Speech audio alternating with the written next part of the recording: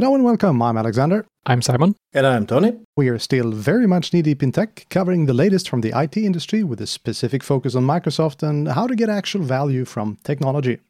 This episode is number 122. It was recorded on June the 4th, 2020. You will be able to find this and our previous episodes on kneedeepintech.com, iTunes, Spotify, and most podcasting platforms. So today's headlines: Config Manager, Technical Preview 2005. We have some new nifty PIM features, and it turns out that virtualization might actually be playing nice for a change. And a huge updated Power BI Whitepaper. But first, seems we messed something up last week, Simon. Damn it, Simon. Is that even possible? Yeah, I usually mess things up. You never do, but I do. So I'll be the one who takes care of this. So our friend Bart Jacobs at Cloud Sparkle, only that deserves a mention, I would say, reached out to me on Twitter and didn't really at all agree with our explanation of neither MSIX app attach or Teams redirection in Windows Virtual Desktop from last week. So I then humbly asked him, how should we better explain it? And I think let's start with MSI app attach, because I use the term stream when it comes to how the apps are actually being injected into the operating system. And it's not really streamed as such, it's mounting a VHD inside of the operating system. So I used stream to make it easier to understand, but I fully agree with Bart in terms of that it may be a slightly different way of thinking about the app. So it's not streamed as such, it's mounted.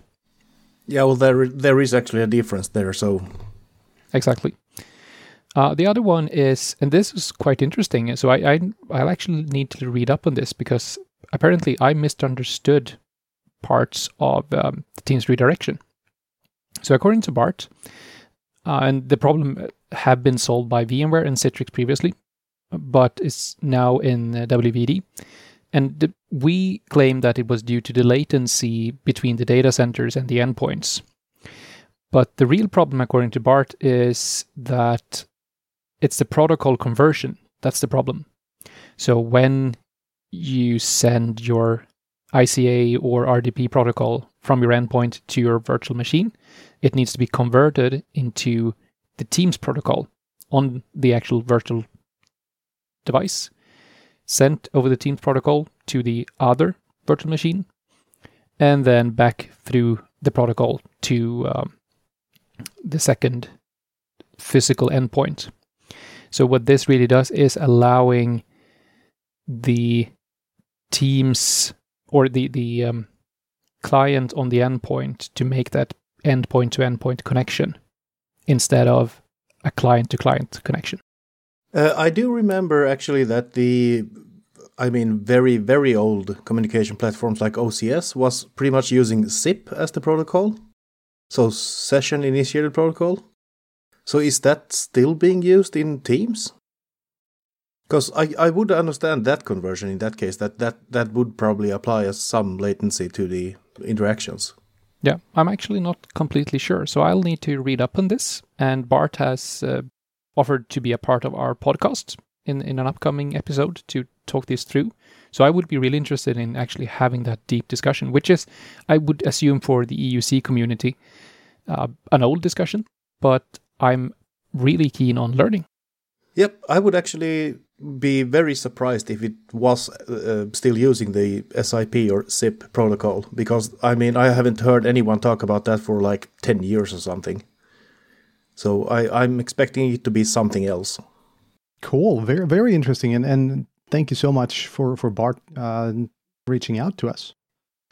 And I used to say that whenever I teach 20533, the old classic Azure infrastructure courses, something broke. So I've done it several times, and 2 of the times I managed to apparently break Azure in Western Europe. As you always do. As I do. So I've been pretty much been told flat out, you're not teaching 533 anymore, which is okay because it was retired a few years back. this week I am teaching 104, the AZ 104, which is the follow-up course to 533. 533 turned into a few steps down the line in 104. And funny that Azure Resource Manager went down today. That's not even like a data center. It's a service across data centers. Yeah, this shit has to stop, I think.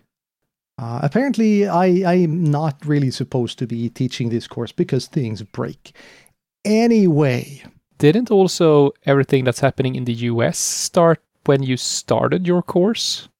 Well, it depends on who you're asking. I would argue that everything started to go to shit back in December 2019. And what happened then?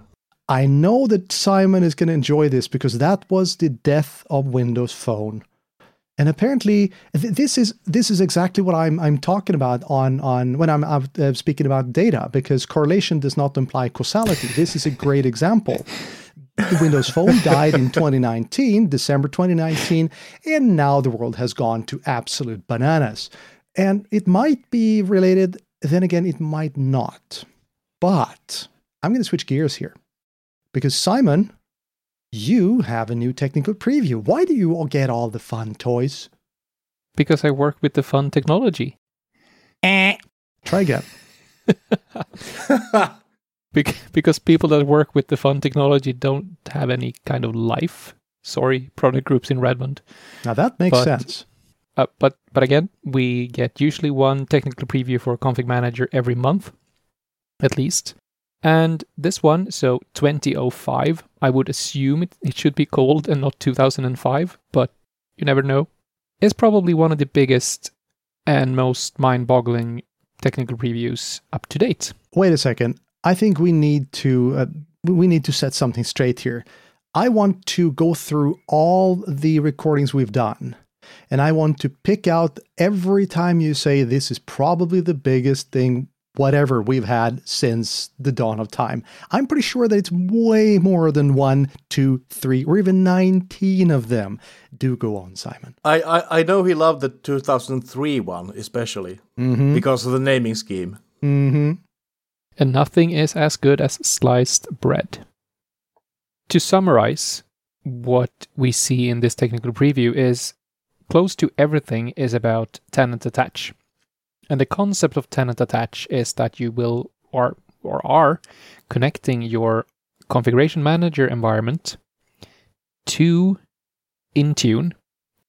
And the reason for that is that you want to push up information or pull down information from the endpoint manager portal in Azure. So up until now, we have been able to do things like gathering all of our devices that are managed by Config Manager alone, co-managed, Intune managed, Jamf managed, things like that in the Endpoint Manager portal. We have been able to see some inventory data and such. But for this release, we now have a bunch of new features that we can use from the web-based, internet-based portal to make things happen with our on-prem machines. One of the smaller things is that we can install an application from the admin center. So basically, right-click and install an application on a configuration manager managed device in close to real time. We can use CM Pivot from the admin center, which is basically a way of making queries towards one or several devices on-prem using configuration manager real-time queries. But the really big thing is that and it's not entirely connected to tenant attach, but it's on the same subject really, or same topic, which is cloud. So one other thing we have been getting is that we now are able to do task sequence media. So basically making an offline media of a task sequence, boot image and the instructions, and that one will be able to get cloud-based content. So content that are based, or which you can give to the device over a cloud management gateway. In practice, enabling you to do almost a complete reinstallation or bare metal installation of a physical machine over the internet. Speaking from someone who does not know squat about this, what do I need to have on my client to do what you just said, a bare metal install over the internet? So what you need to have is that you can either do this if you have a USB key. So you have a USB key where you put down the boot image and the instructions, so the task sequence. And then it will prioritize to get the content of this task sequence from cloud resources rather than local distribution points. So the examples that you're given, you send a USB key to a user at a remote office to re-image their device. So would that be like a modern version of doing PXI boot just to get your machine installed, except that instead of going to a local MDT server or whatever, you just connect to the cloud instead? So that USB key should just have the bare minimum drivers for the machine to be able to get an internet connection, pretty much. Yeah, exactly. So you can't do the actual Pixie boot. You need to do that on-prem. So either the USB or you press F12 to get the boot image, but once it have the boot image, it can either download if it have connectivity to a management point. It can download the task sequence, or if you have it on a USB key, you can preload the task sequence on it. Very cool, very cool. Yeah, it's. I won't say that it's a needed or required feature, but there are those cases where you really can use this, and which is currently managed in a very complicated way with local DPs or such, where you can't use autopilot as an example. So I haven't tried it yet, but I'm really excited for it, and just that it's one of a ton of feature makes this preview an amazing release. So it's so many things to try out. I suppose that should also complement the autopilot feature. Yeah, and that's what I haven't read up on that actually, but autopilot, when you do an autopilot deployment, you can push down the config manager client. Basically tell autopilot to install the config manager client. And to that config manager client, you can bootstrap a task sequence, basically saying that autopilot installs the config manager agent. Once that agent is installed, you can tell it to instantly execute a task sequence, which you probably could... No, this is a media. Would be interesting. It's an interesting proposal. You should be able to do it. Not perhaps entirely supported, but you should be able to do it. Very nice. Cool. Yeah. And before we started recording, you said something about PIM, that we had updates to PIM as well.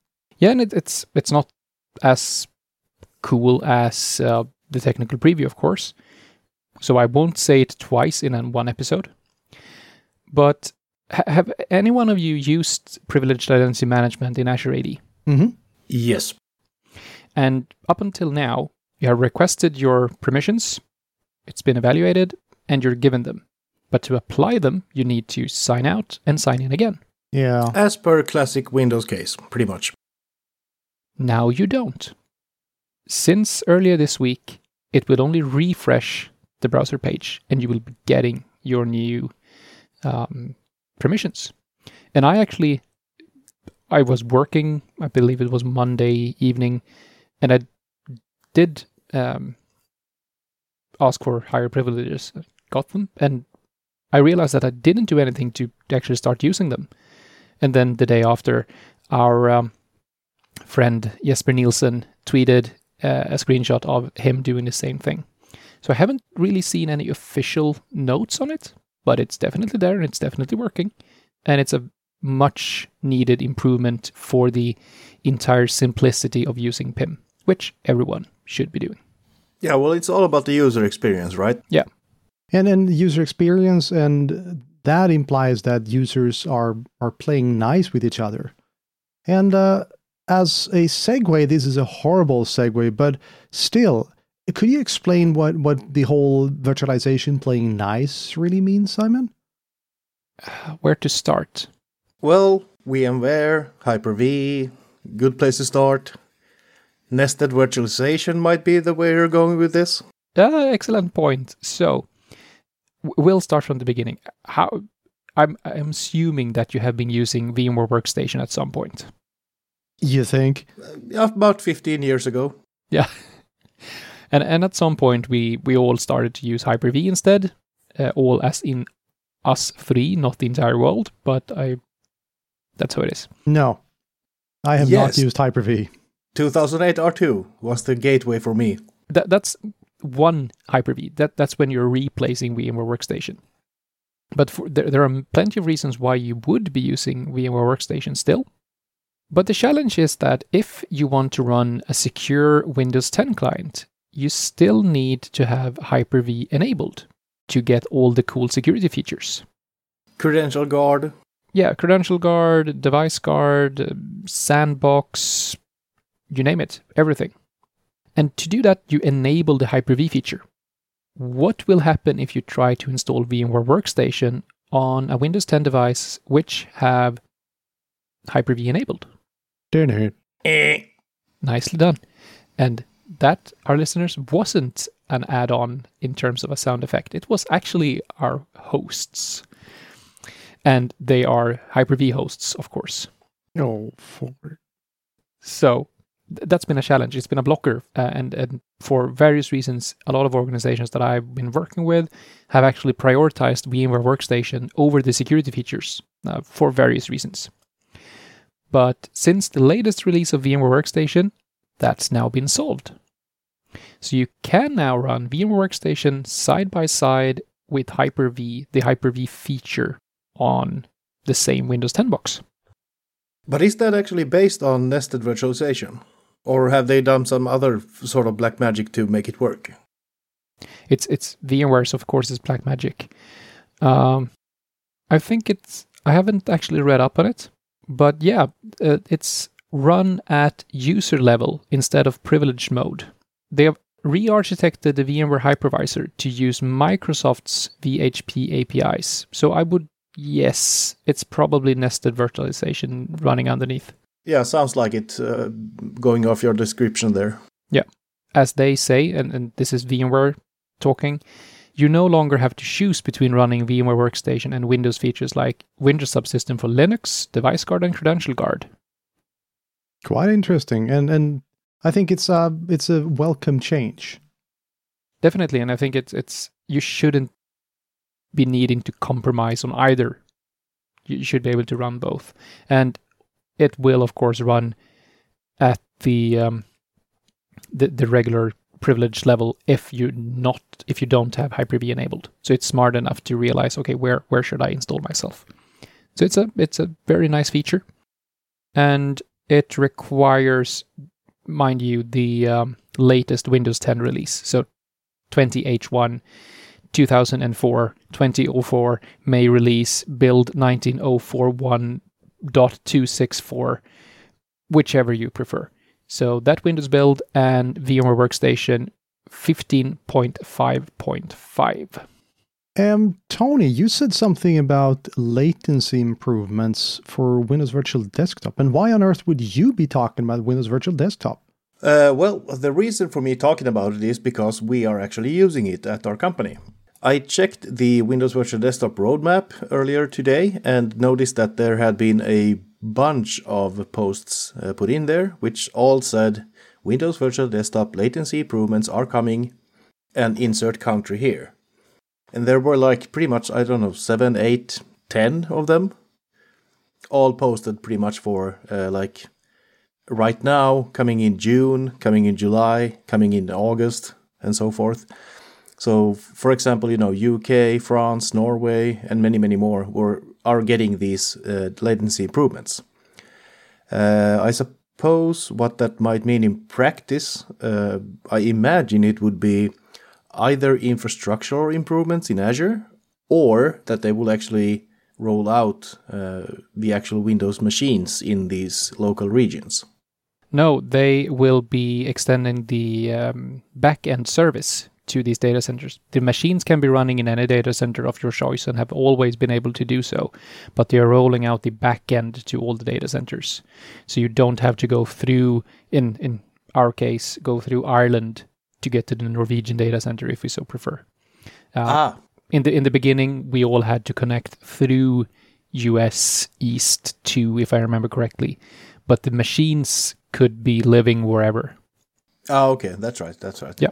Okay, so it's the backend things that are actually being deployed locally. Yeah. Or regionally. Yes. Okay, right. Yeah, but that sounds like a great latency improvement for real. I mean, not having to jump through a few hoops to go to another data center, that's pretty big. I mean, we can do a lot of things, but Lightspeed, it still rules. But it depends on, like, when I first started with No, Simon, Lightspeed does not depend on anything. Yes, it does. If you turn off the light, you don't have Lightspeed. It's completely black. This episode is going to be called The Physicist. Thank you. When I first started with Windows Virtual Desktop, the back end were in the US and my machines were running in Europe. And using like regular Office apps, you really didn't notice. So it's when you do like data intense things, graphic intense stuff, that you will notice it. But you shouldn't be too afraid of using a data center wherever you are.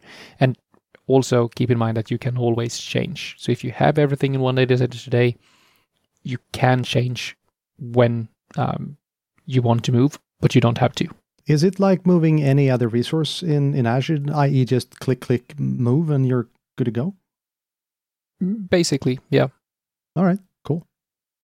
All right, for my side of the fence, there was, it doesn't sound like much, but it is a huge thing. So there's a white paper called the Power BI Enterprise Deployment White Paper. It's a tome. I mean, it's the white paper we've always had to fall back on.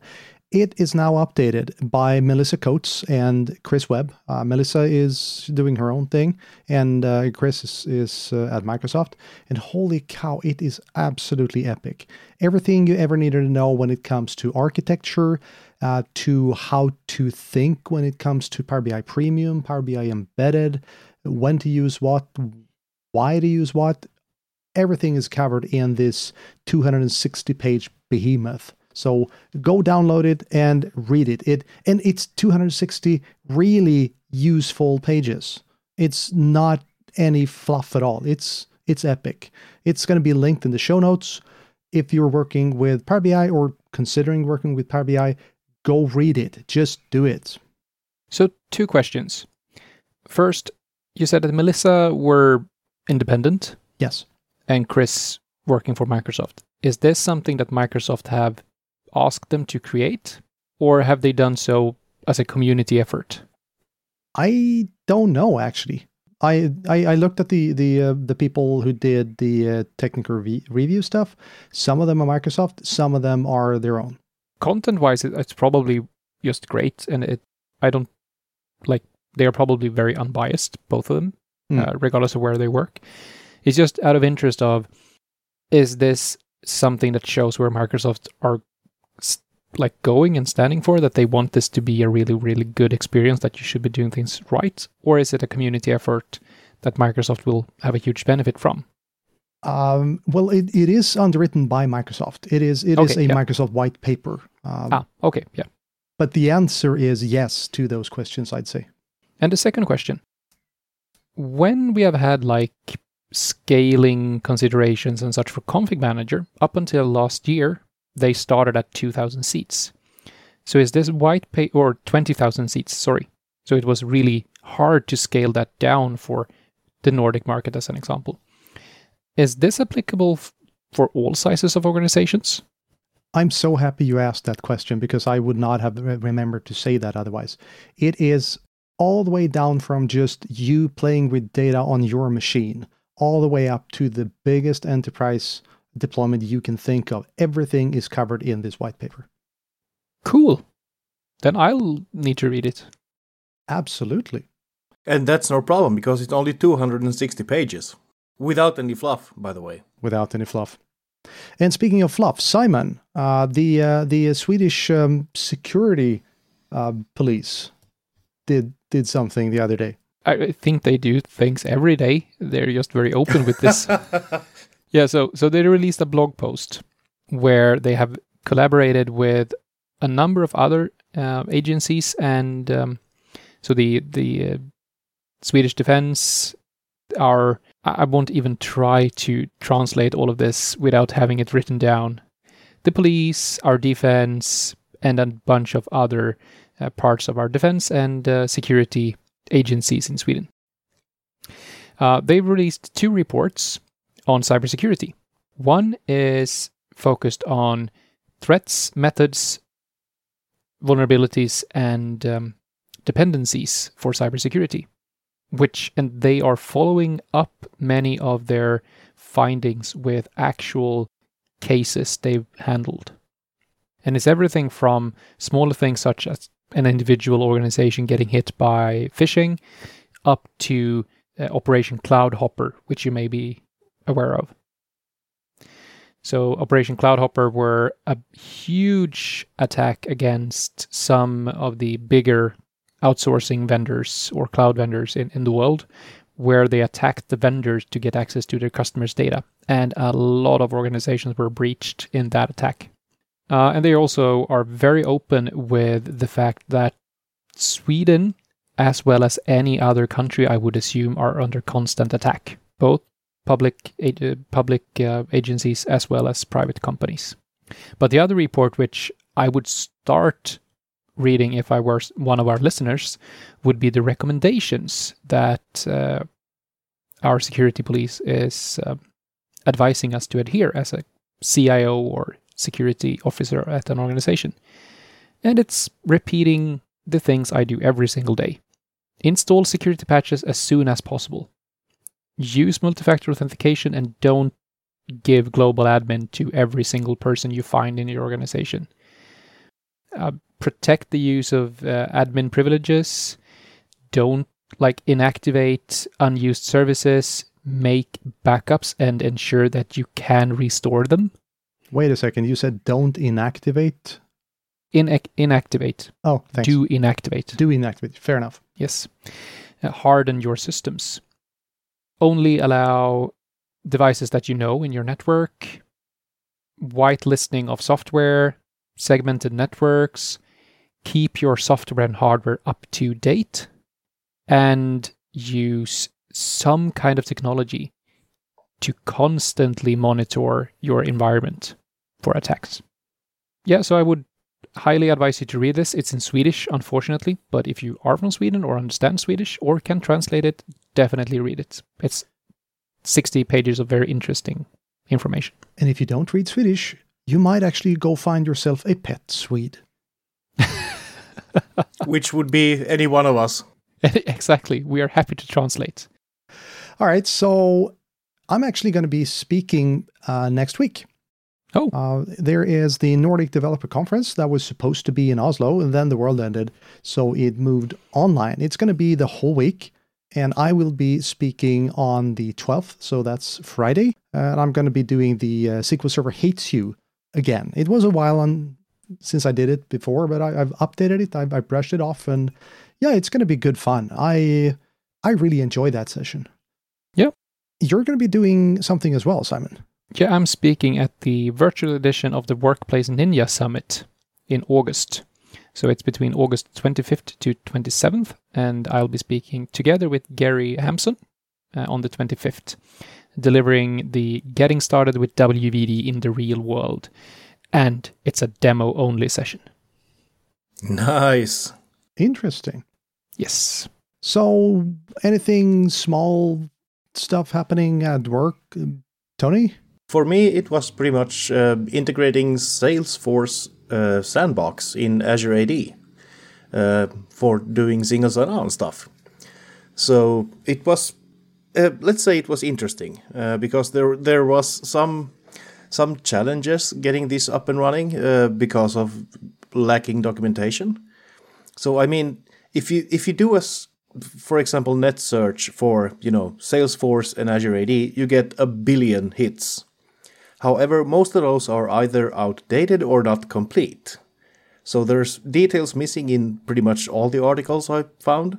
So I had to figure out, the things in between the lines to get this to work. But once I got it working, everyone was pretty much excited, happy. It was like, oh, all our 300 users is gonna love this. It's great. I'm happy you did this. Thank you.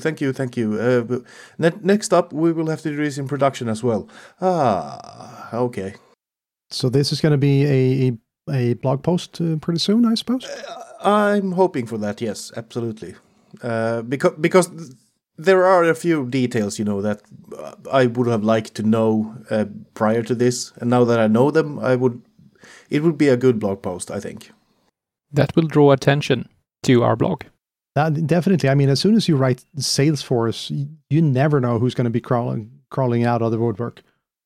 Yeah, well, the problem for me is that I know absolutely nothing about Salesforce itself. So if someone asks me a question about that, I just go, And I think on that complete lack of knowledge, it is now time to end the show. Thank you all for listening to Knee Deep in Tech. And if you have any feedback, questions, or would like to be a part of an episode, please reach out to us on social media or via email at podcast@kneedeepintech.com. Maybe Simon has actually fixed it this time. It should be working now. Yeah, keyword being should. We would be back next week. And meanwhile, take care. Bye. Bye. Bye now.